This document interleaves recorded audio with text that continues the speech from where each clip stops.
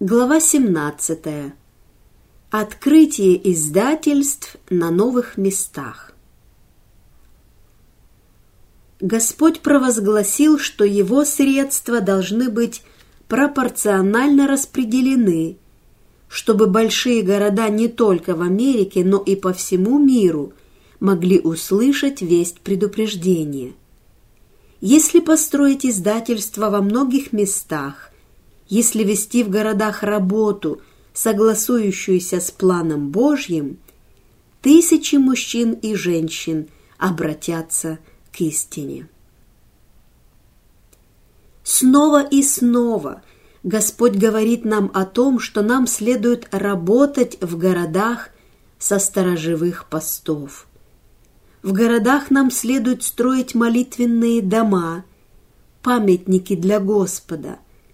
Но учреждения, занятые изданием нашей литературы, исцелением больных и образованием наших работников, следует размещать за чертой города. Это особенно важно, если мы хотим защитить нашу молодежь от искушений городской жизни. Именно в соответствии с этим повелением в таких больших городах, как Нэшвилл и Вашингтон, были приобретены и посвящены Господу здания, ставшие домами собрания, в то время как издательства и санатории были вынесены за город, подальше от густонаселенных районов и стали нашими сторожевыми постами.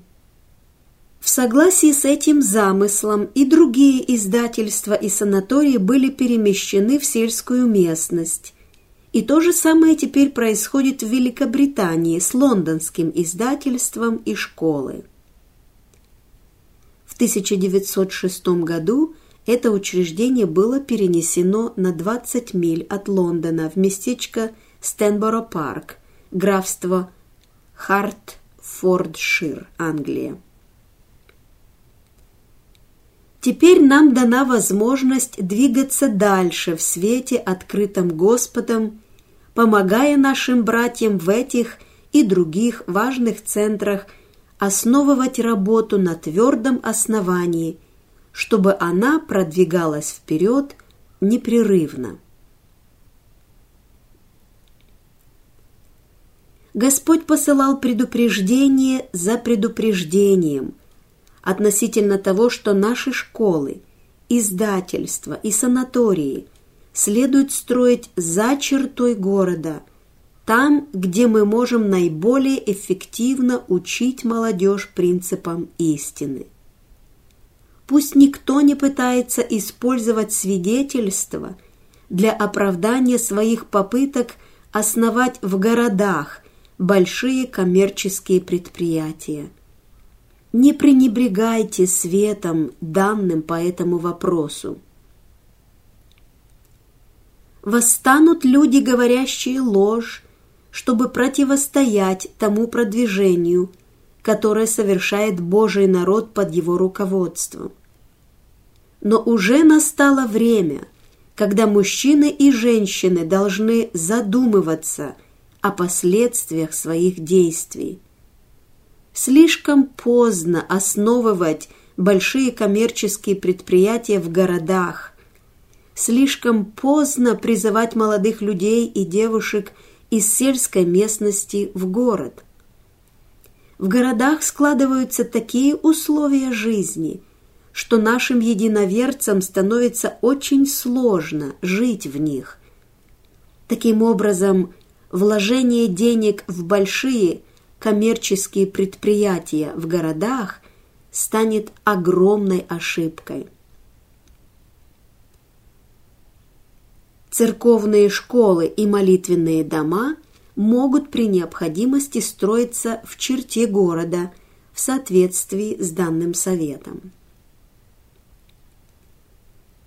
Стремление некоторых в Батл-Крике воспрепятствовать усилиям по переносу издательства в другое место, как это повелел Господь, приведут к своим результатам. Станет очевидным, что поступать таким образом значит идти против воли Божьей. Однако мне было показано, что результаты этого сопротивления не откроются во всей полноте до тех пор, пока книги небесные не раскроются и пока каждый человек не будет судим по делам, совершенным им на земле. Вновь мы видим результаты того, что люди действуют вопреки замыслу Божьему.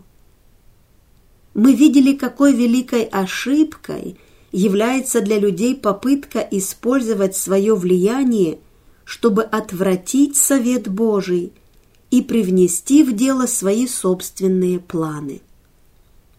В Батл-Крике до сих пор остаются люди, которым давно уже следует быть на полях, где не хватает работников. «Не буду ли я судить за это, — говорит Господь». Человеческая мудрость призывает к тому, чтобы остаться в Батл-Крике, тогда как Господь сказал нам: «Идите, основывайте издательства недалеко от больших городов, но за их пределами». В это время, когда наши братья ищут подходящее место для расположения издательства Review and Herald, им следует искренно взыскать Господа. Им необходимо продвигаться с огромной осторожностью, осмотрительностью и молитвой, постоянно осознавая свою слабость. Мы не должны зависеть от человеческих суждений. Нам следует искать мудрости, которую дает только Господь. В отношении организации нашего учреждения в Нью-Йорке я должна сказать: будьте осторожны. Мне не нравится то, что оно расположено так близко от города. Я не могу вдаваться в подробности относительно всех причин этого, а лишь скажу, что любое место ближе 30 миль от города – это слишком близко. Исследуйте окрестности других городов. Я совершенно уверена, что преимуществам местности рядом с Вашингтоном следует уделить особое внимание.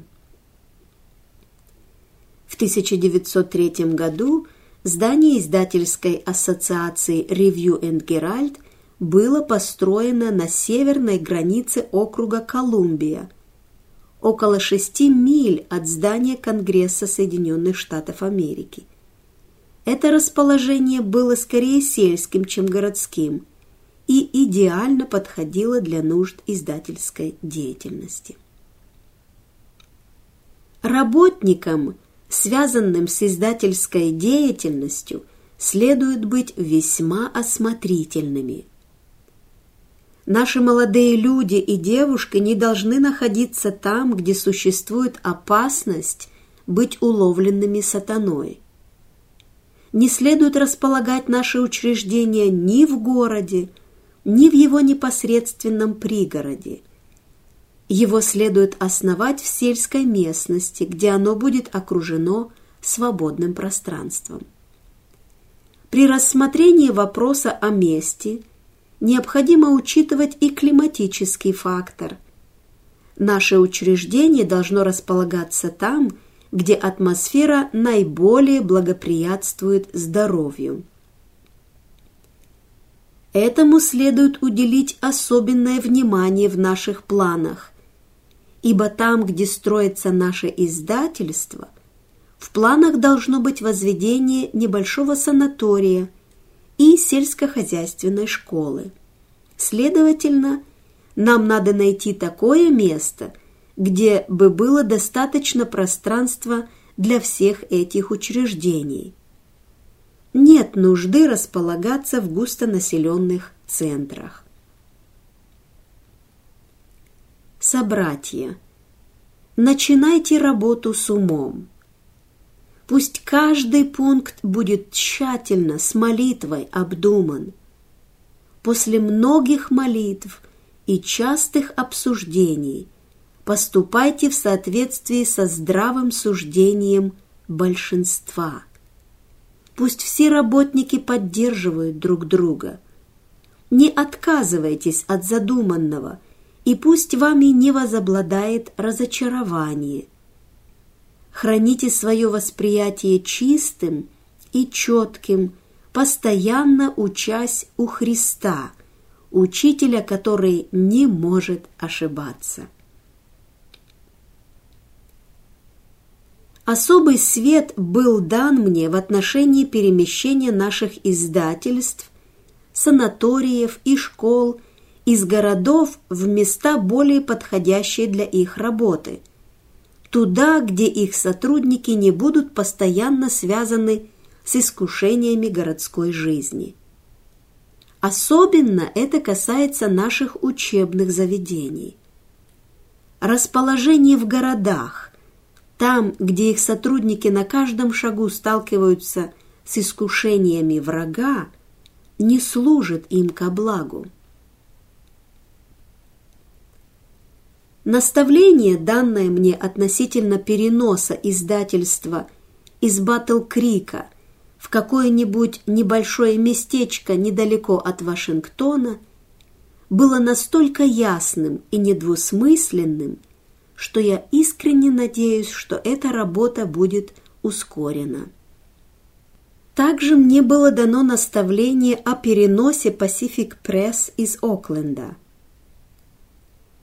Перемещение этой организации в Маунтин-Вью, Калифорния, за 38 миль к югу от Сан-Франциско было совершено в 1904 году. С течением времени этот город настолько сильно разросся, что теперь есть необходимость перенести издательство в более отдаленное место, где есть достаточно пространства для домов сотрудников. Трудящиеся в наших издательствах не должны подчиняться необходимости жить в скученных городских кварталах. Им следует предоставить возможность приобретать дома там, где для их содержания им не потребуются более высокие зарплаты. Людям, вынужденным жить в непосредственной близости от наших учреждений, следует быть особо осторожными, распространяя восторженные рассказы о том месте, в котором они живут. Повсюду есть беспокойные люди, неудовлетворенные жизнью, люди, которые постоянно мечтают переехать куда-то, где, как им кажется, все будет по-другому, чем там, где они живут сейчас. Они думают, что если им удастся получить работу, так или иначе связанную с одним из наших учреждений, им будет легче заработать себе на жизнь. Тем, кто имеет склонность собираться вокруг наших учреждений, следует понять, что там требуются хорошо обученные сотрудники, и что на всех, по-настоящему работающих там, налагается тяжкое бремя. Те, кто связан с нашими учреждениями, должны быть не только потребителями, но и производить что-то. Тем, кто жаждет переменить место жительства и поселиться рядом с нашей организацией, я скажу: вы думаете, что, сделав это, вы сможете заработать на жизнь без хлопот и тяжкого труда? Говорили ли вы об этом с Господом? Уверены ли вы, что ваше желание переехать свободно от эгоистичных мотивов и послужит славе Господней? Тем, кто мечтает переехать поближе к нашему издательству, санаторию или школе в Такома-парк, следует советоваться, прежде чем собираться в дорогу. Тем, кто смотрит на Маунтин-Вью как на вожделенное место, потому что там расположено издательство Pacific Press, я скажу: посмотрите на другие части света, где люди нуждаются в том свете, который был доверен вам. помните, что Господь дал каждому человеку определенную работу. Изберите себе для жительства место, где вы сможете светить Божьим светом среди нравственной тьмы. Пусть те, кто желает поселиться в Маунтин-Вью, помнят, что это не мудрое решение, только если их не пригласили работать в издательстве. Мир огромен, нужды его велики. Идите, основывайте новые центры там, где есть потребность в истине. Не скапливайтесь на одной территории, не повторяйте ошибку Батл-Крика. Есть еще сотни мест, где нужен свет, данный вам Господом. Когда составляются планы строительства здания в одном месте, не упускайте при этом из виду другие места, которым точно так же нужны средства для постройки необходимых зданий. Времени остается мало, и хотя здание необходимо возводить, пусть это делается с учетом интересов всех частей Божьего виноградника. Ответственным за строительство должен быть человек здравого, освященного ума, не стремящийся построить шедевр архитектуры в каком-то одном месте. Он обязан понимать, что неоправданно большие расходы затруднят дело Божье в других местах. Бог – автор порядка и планомерного развития. Тем, кто хочет продвигать Его царство, надо действовать не торопясь и строить разумно. Пусть никто не бросается вперед, ошибочно полагая, что необходимо вложить большие средства, лишь бы только произвести впечатление внешним видом здания. Господь говорит: нельзя тратить средства таким образом, потому что тем самым мы обрекаем души на гибель. Нам никогда не следует полагаться на признание мира или обретение высокого положения в обществе. Когда мы создаем свои учреждения, нам ни в коем случае не следует даже пытаться конкурировать с мирскими сооружениями в размерах или великолепии. Мы одержим победу не за счет возведения массивных строений, превосходящих здания наших недругов, но за счет своего христоподобного духа, духа кротости и смирения.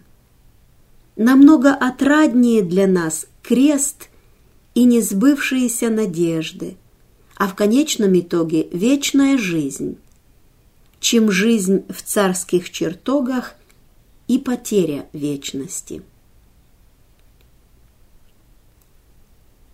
Спаситель человечества родился в простой семье, в нечестивом мире, стенающем под проклятием греха. Он воспитывался в полной безвестности в Назарете, маленьком галилейском городе. Он начинал трудиться в бедности, не имея никаких мирских званий.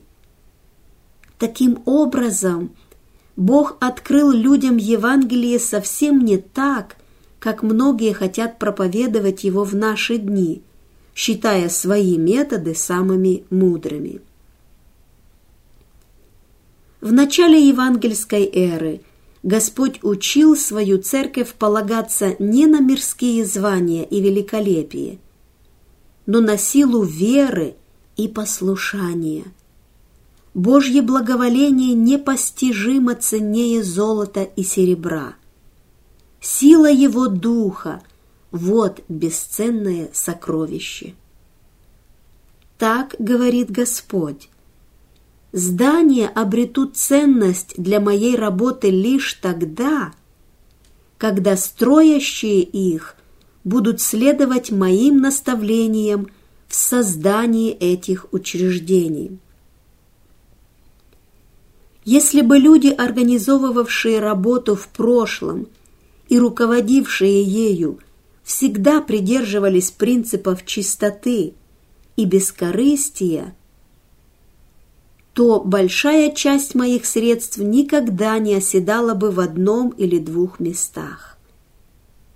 Учреждения были бы созданы во многих местах, семена истины, посеянные на гораздо более многочисленных полях, взошли бы и принесли плод во славу мою. Большие здания не придадут Христова характера совершаемой работе, какими бы красивыми они ни были.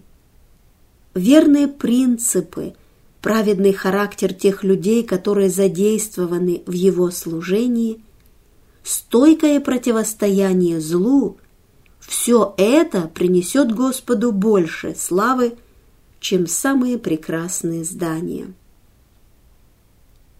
Его суды уже начали изливаться на жителей земли. Он может прикоснуться к так называемым пожароустойчивым зданиям, и в течение 2-3 часов они превратятся в ничто, будучи сожженными дотла. Перед нами великая работа, последняя работа возвещения вести предостережения греховному миру. Но что мы сделали для мира? Умоляю вас, взгляните на многие места, которые мы ни разу не посетили. Вот на Южном поле миллионы и миллионы душ, но кто позаботится об их спасении? Посмотрите на огромные здания, теснящиеся в нескольких местах. Засвидетельствуйте показуху, которая происходит в Батл-Крике и некоторых других центрах нашей работы.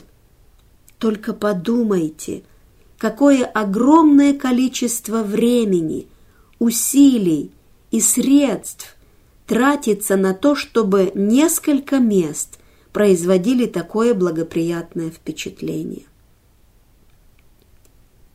Взгляните, как наши братья и сестры топчут одну и ту же землю снова и снова, тогда как вокруг них пренебрегаемый ими мир, лежащий во зле и разложении, и все еще не услышавший вести предостережения. Это ужасная картина для меня. Какое возмутительное безразличие проявляем мы к нуждам погибающего мира. Это не в Божьих планах, чтобы мы сосредоточились на одном месте. Прошли те времена, когда на работу были наложены ограничения и приходилось совершать ее только в немногих местах. Необходимо основывать и признавать право на существование небольших издательств на юге и в других местах, еще не достигнутых нами.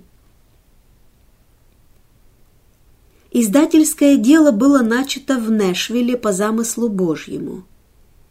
На Южном поле необходимо открыть издательство, чтобы печатать истину для нашего времени и в первую очередь материалы для людей разных сословий, живущих в этом поле. Для организации издательского дела на юге нет лучшего места, чем Нэшвилл. Создание издательства будет движением вперед. Если правильно управлять этим учреждением, оно придаст определенный колорит всей нашей работе на юге и многих людей приведет к познанию истины. Какое-то время мы должны будем помогать издательству в Нэшвилле своими дарами и приношениями. В Нэшвилле также была начата санаторная работа. Медленно, но верно поворачивается колесо Божьего промысла. Мы не знаем, как скоро наш Господь произнесет «совершилось». Его пришествие приближается. Вскоре мы навсегда лишимся возможности трудиться, ибо очень недолгое время нам будет позволено работать на ниве Божьей. Братья мои, не возьметесь ли вы ревностно за дело, чтобы воздвигнуть в Южных Штатах памятники Богу? Надо организовывать церкви, строить дома молитвы, открывать небольшие школы и санатории и укреплять издательства. Для разных отраслей дела Божьего, которые предстоит развивать во многих населенных пунктах Юга, потребуются мудрые и молитвенно настроенные мужчины и женщины. Они должны будут здраво и разумно двигать вперед дело Божье от одной стадии к другой. Им надо молиться, упорно трудиться и проявлять бережливость, как и подобает работникам, избранным самим Богом. Положение дел требует личного, неустанного и совместного труда. Кирпич кладется на кирпич, и вот уже стена готова. Снежинки сыплются с небес, и снег становится все глубже.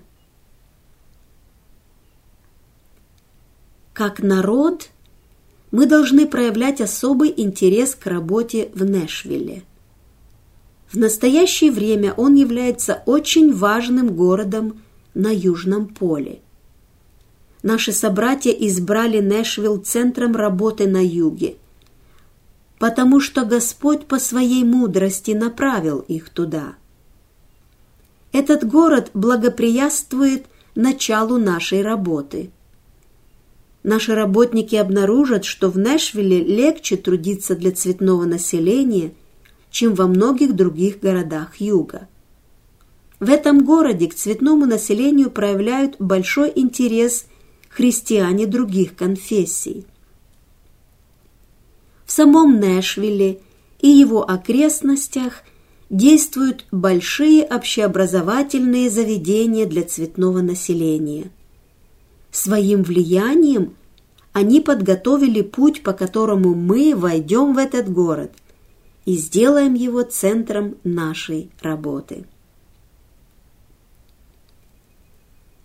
Истина должна проникнуть в учебные заведения Нэшвилла.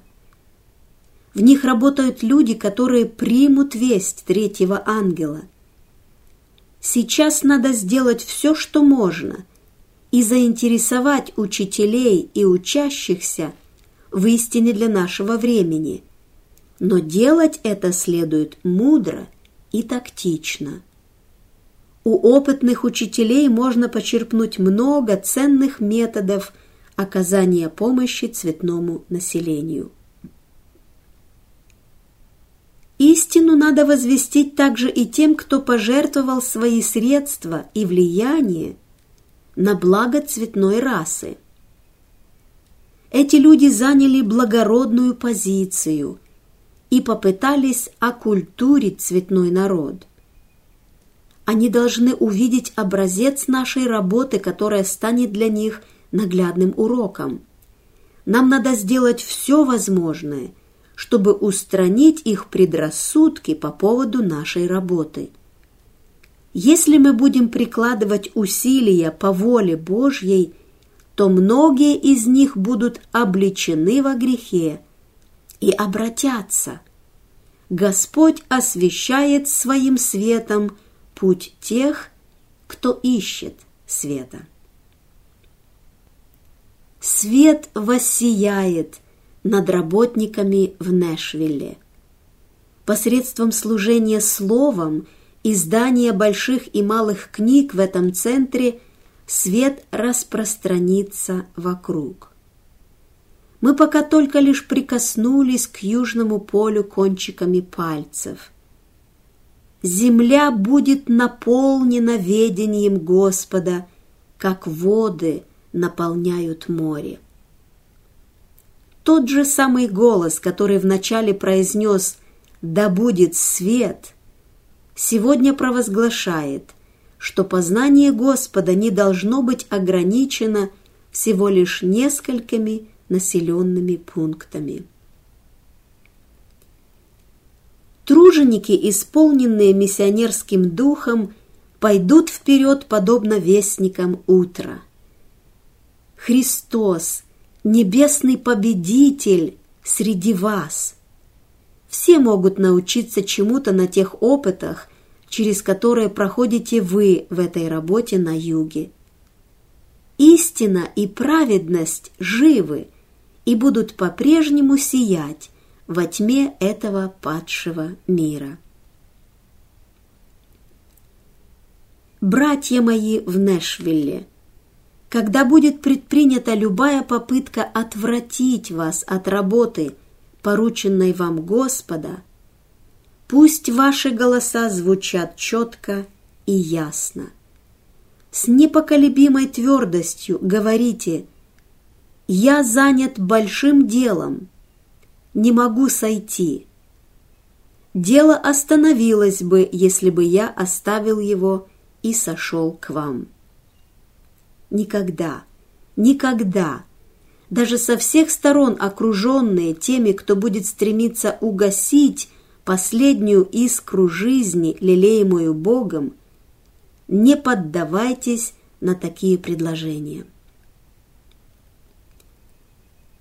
Нам не следует подчинять себя какому-либо человеку или группе людей. Нам надо пребывать под руководством Святого Духа. Мы достаточно долго уже следовали за мудростью человеческой. Мы можем избежать губительных последствий этого пути, если прямо сейчас решим следовать за Господом. Нам требуется мудрость, превосходящая мудрость человеческую, чтобы укрепить то, что осталось и готово вот-вот погибнуть. Для Южного поля необходимо быстро приготовить особую литературу. Там необходимо совершить работу по подготовке дизайна книг, необходимых для этой местности. Господом даются и развиваются таланты, которые становятся средством привлечения погибающих душ к истине Божьей. Пусть на Южном поле будут свои книги, изданные там же. Избранные книги из Ветхого и Нового Завета могут быть напечатаны отдельными изданиями с простыми комментариями и недорогими иллюстрациями. В дополнение к этим книгам можно напечатать иллюстрированные издания, предназначенные для школьников. Эти книги станут огромным подспорьем в работе на юге. В Нэшвилле необходимо создать центр нашей работы. Отсюда распространится влияние, которое по провидению Божьему определит работу и в других местах на юге. Пусть те, кто трудится в интересах дела Божьего в Нэшвилле, представят нужды, связанные с этой работой, перед состоятельными людьми этого мира. Сделайте это рассудительно. Расскажите им о том, что вы собираетесь сделать. Пригласите их к пожертвованиям. Средства, которыми обладают эти люди, принадлежат Господу и должны быть направлены на просвещение этого мира. Терпение и настойчивость в делании добра – вот наш девиз. Мы должны прилагать настойчивые усилия и шаг за шагом двигаться вперед, пока не окончится забег и не будет одержана победа. Когда в Нэшвилле начиналось издательское дело, работники его всячески старались избегать долгов. Но отчаянно пытаясь изготавливать кирпичи без соломы, наши собратья в конце концов были вынуждены отказаться от этого первоначального намерения, и в результате дело стало пробуксовывать.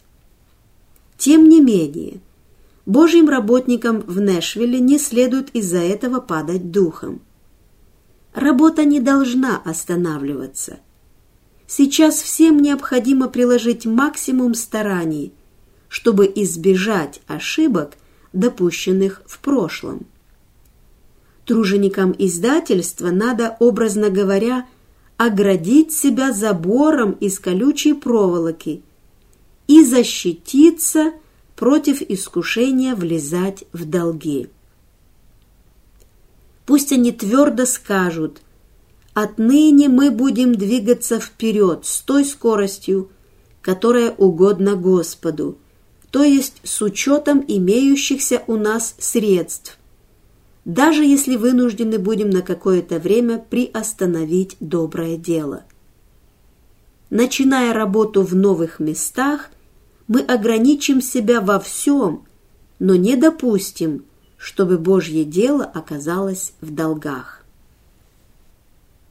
Воскресным утром 19 октября 1902 года несколько руководителей церкви встретились в доме Елены Уайт в Элмс-Хевене, Калифорния, чтобы обсудить будущее издательства на юге страны, которое только-только начинало развиваться.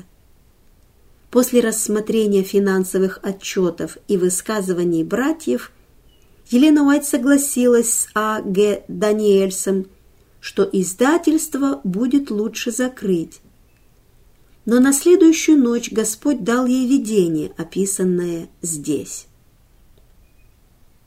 Тот факт, что Елена Уайт признавала, что некоторые конечности приходится отрезать даже после того, как все возможное для их спасения было сделано, очевиден из следующего высказывания, датированного 1898 годом.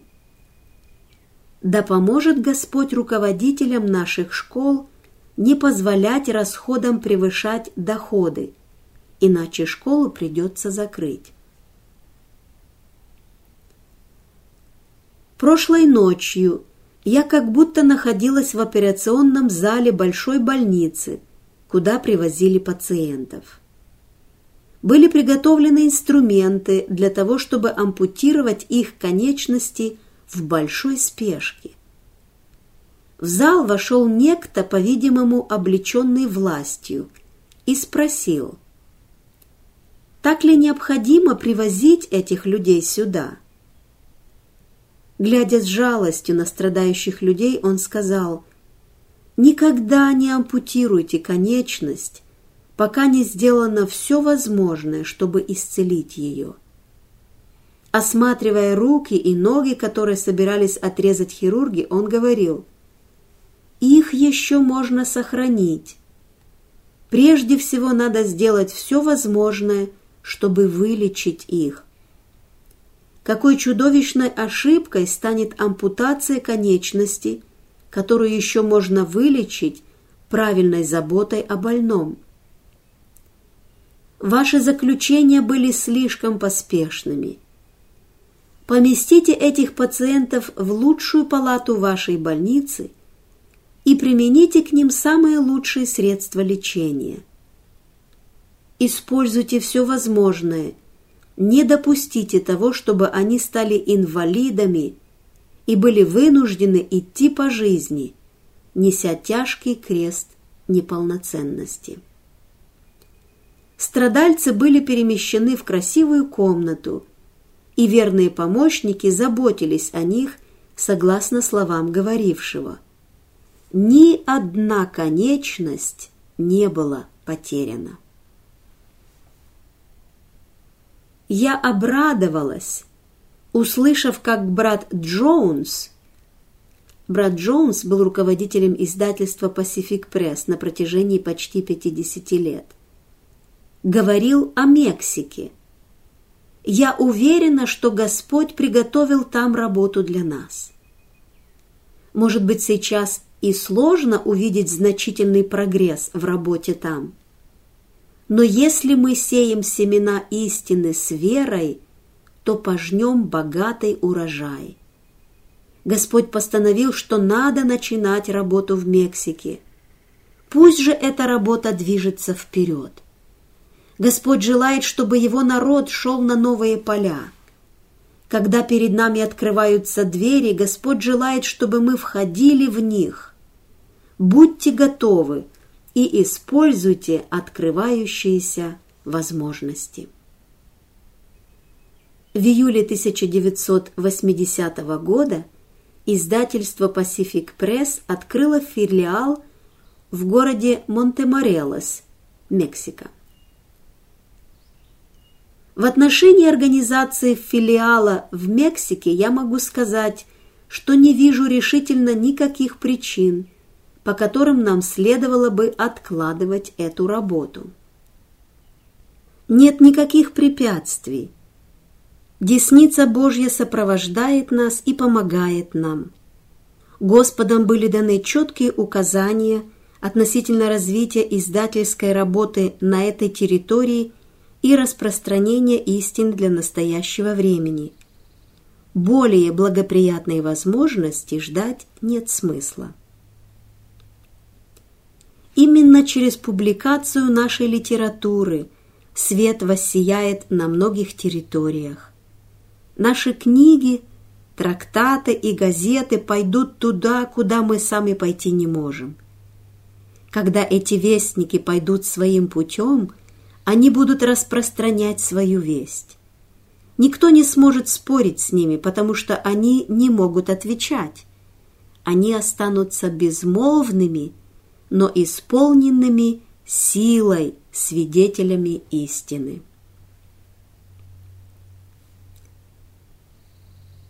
Издательства надо создавать в разных местах тех стран, где осуществляется миссионерская работа. Придать Божий характер работе, стать влиятельными центрами, привлекать внимание людей, развивать таланты и способности верующих, объединять новые церкви и поддерживать усилия работников, предоставляя им средства для более действенного общения с церквами и более быстрого распространения вести, все эти и многие другие соображения побуждают создавать издательства на миссионерских полях. Нам немало предстоит сделать для организации наших центров на новых полях.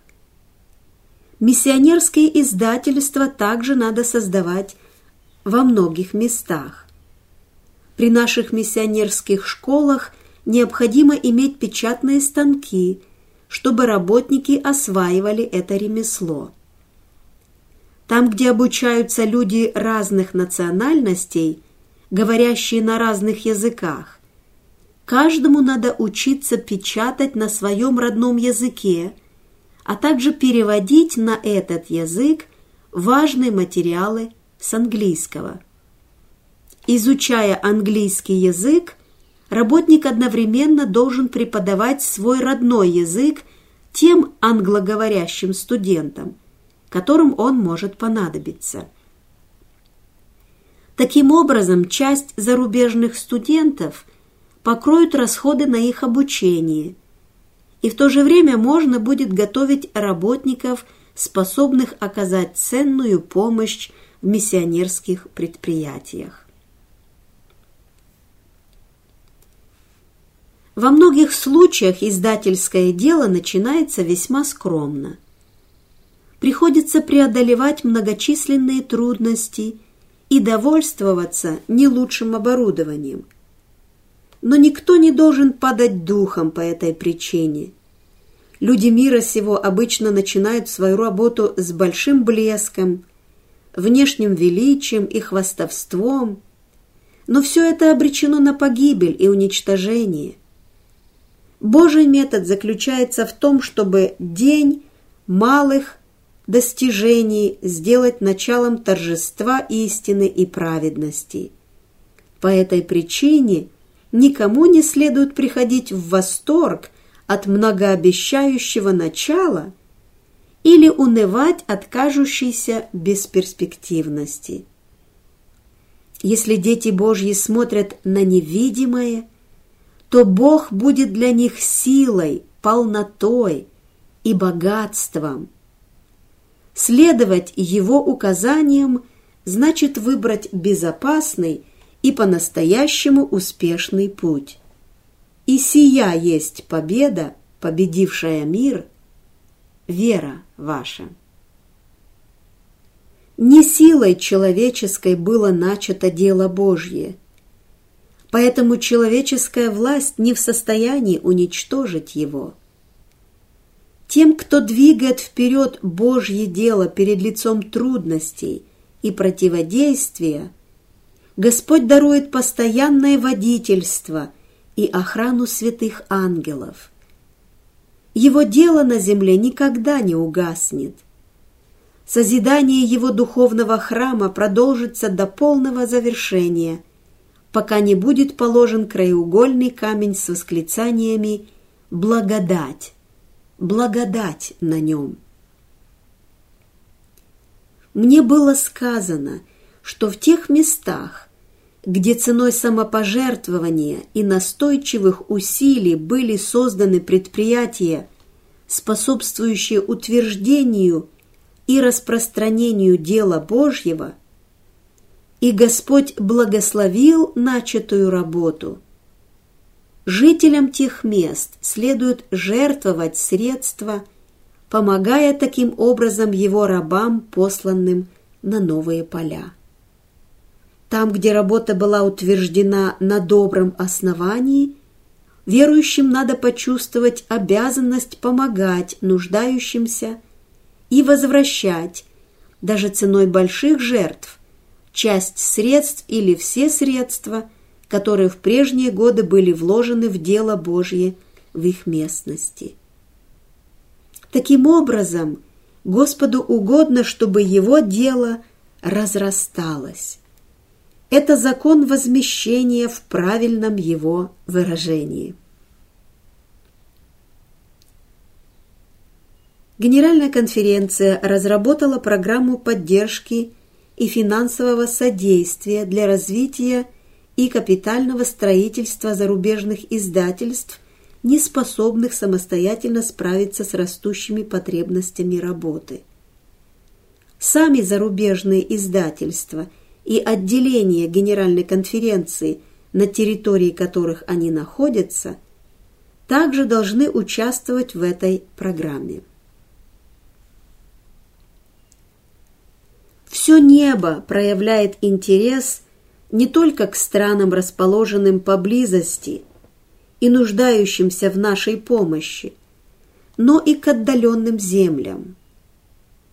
Небесные существа наблюдают и ждут, что людей-посредников глубоко тронут нужды их товарищей по работе, которые находятся в растерянности, скорби и бедствии и переносят различные испытания.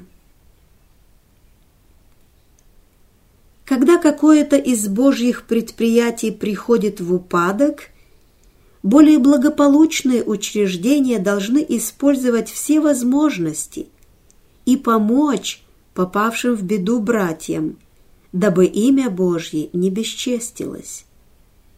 Всякий раз, когда руководители Божьих институтов закрывают свои сердца для нужд коллег и даже не пытаются оказать им помощь, эгоистично заявляя «пусть они страдают», Бог отмечает их бессердечие, и настанет время, когда они сами вынуждены будут пройти через тот же опыт унижения.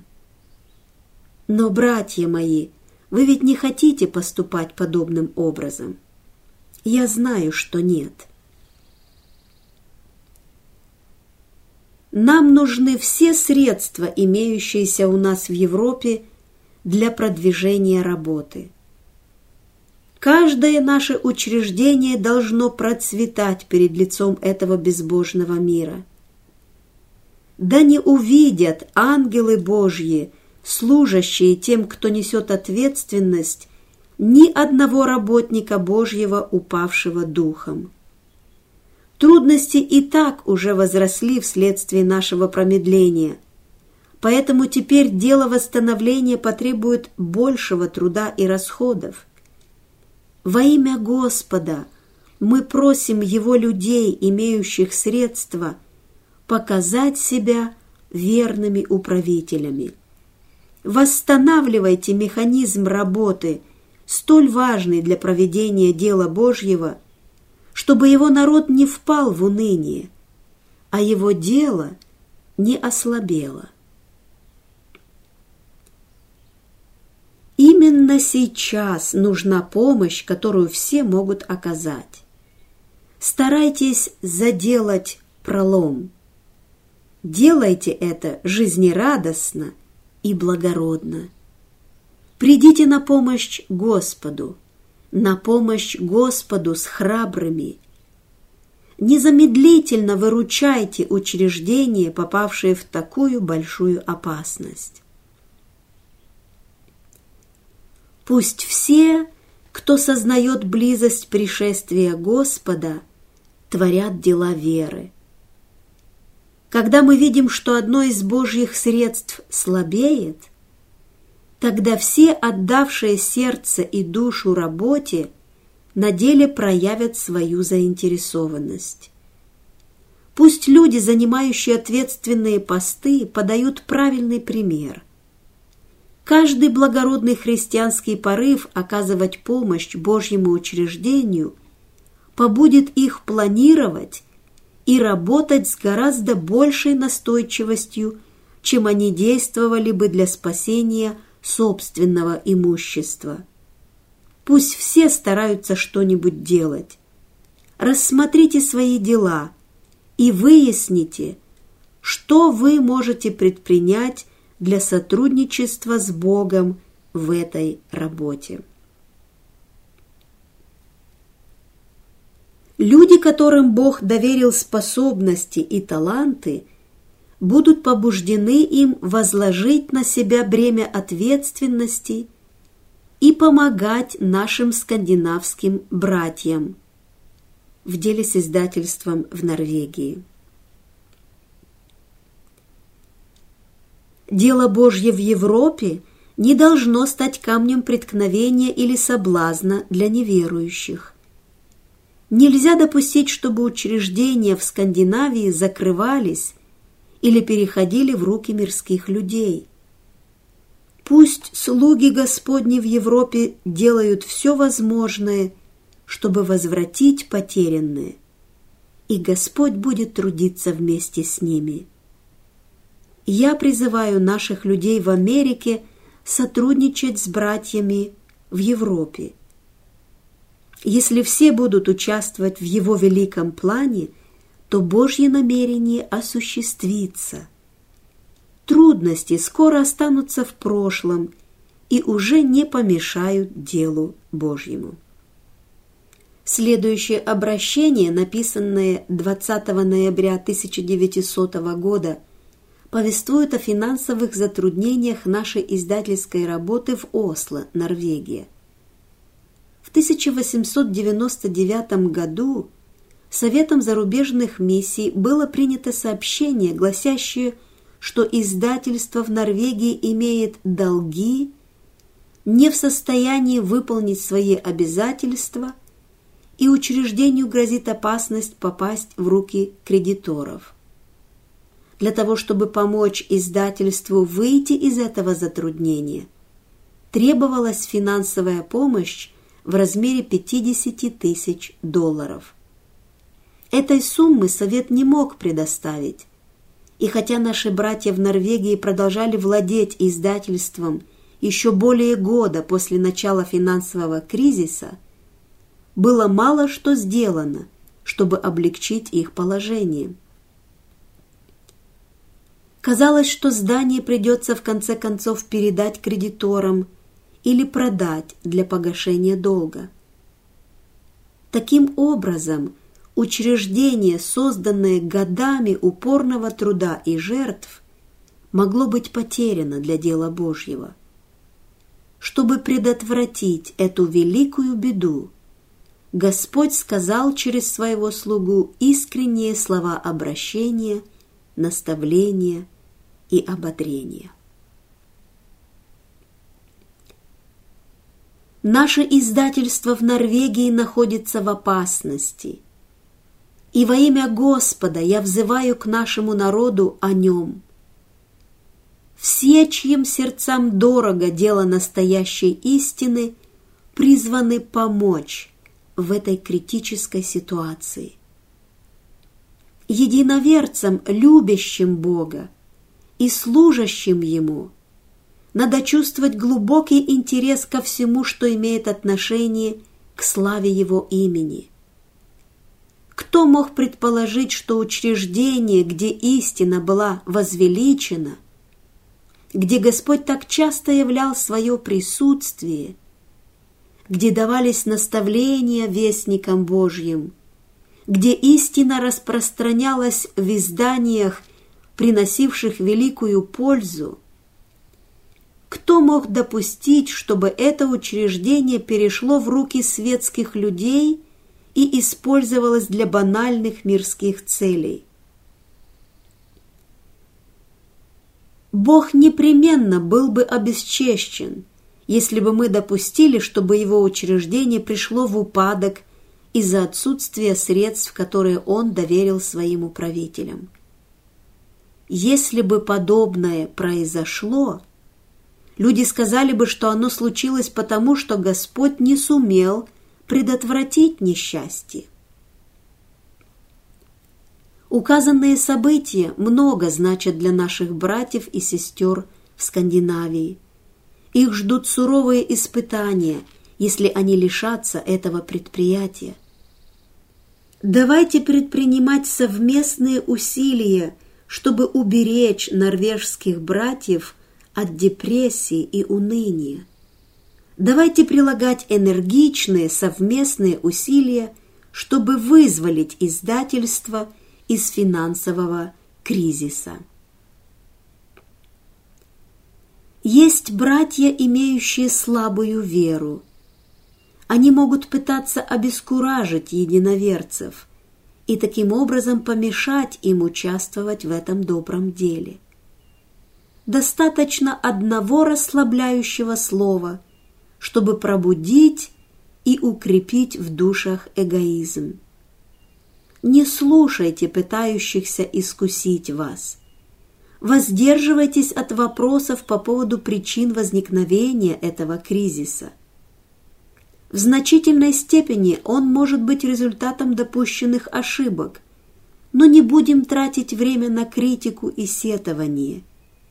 Критика, недовольство и осуждение не принесут облегчения нашим братьям в их горе.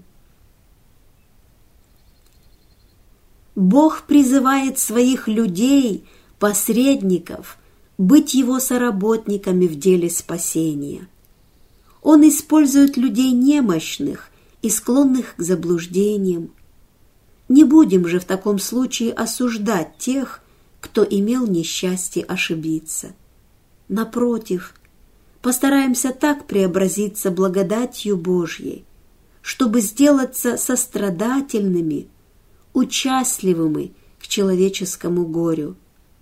Это вызовет радость на небе, ибо, любя своих падших братьев так, как Бог и Христос любят нас, мы свидетельствуем о том, что имеем качество Христа.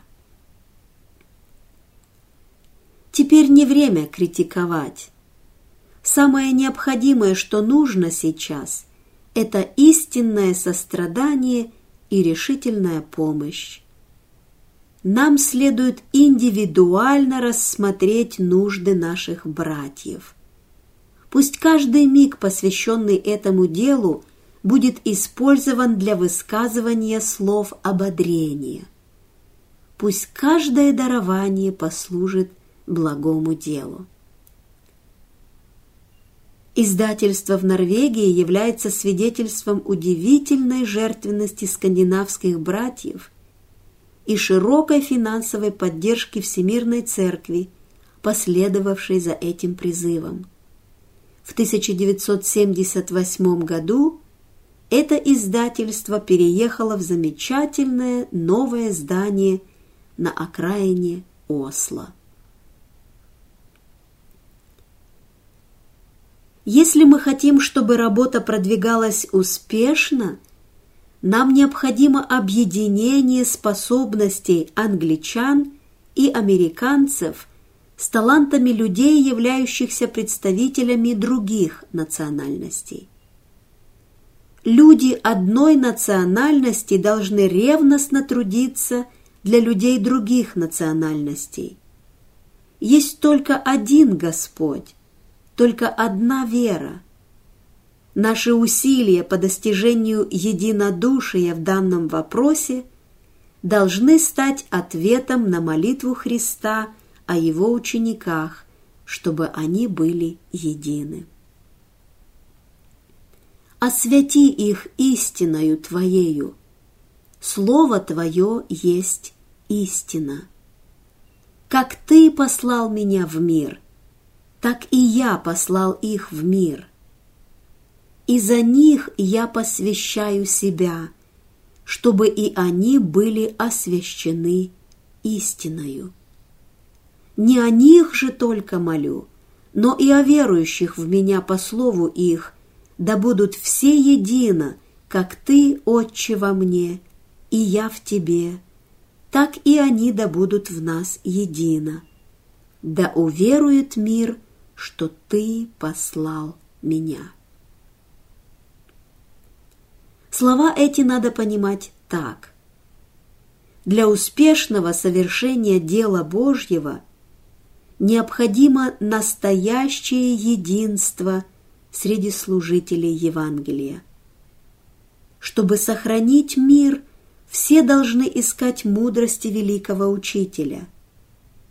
Пусть все будут внимательны, когда они представляют честолюбивые предложения, потенциально ведущие к разногласиям. Необходимо подчиняться друг другу. Ни один человек сам по себе не совершенен.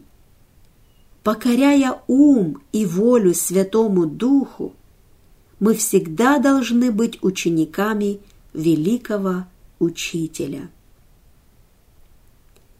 Исследуйте 2 главу книги «Деяния святых апостолов». В ранней церкви Дух Божий трудился могущественным образом через тех, кто пребывал в гармоничном единстве. В день Пятидесятницы, объединившись, апостолы собрались в одном месте. Нам следует явить миру, что люди разных национальностей едины во Христе Иисусе. Давайте же удалим все препятствия и объединимся в служении нашему Господину.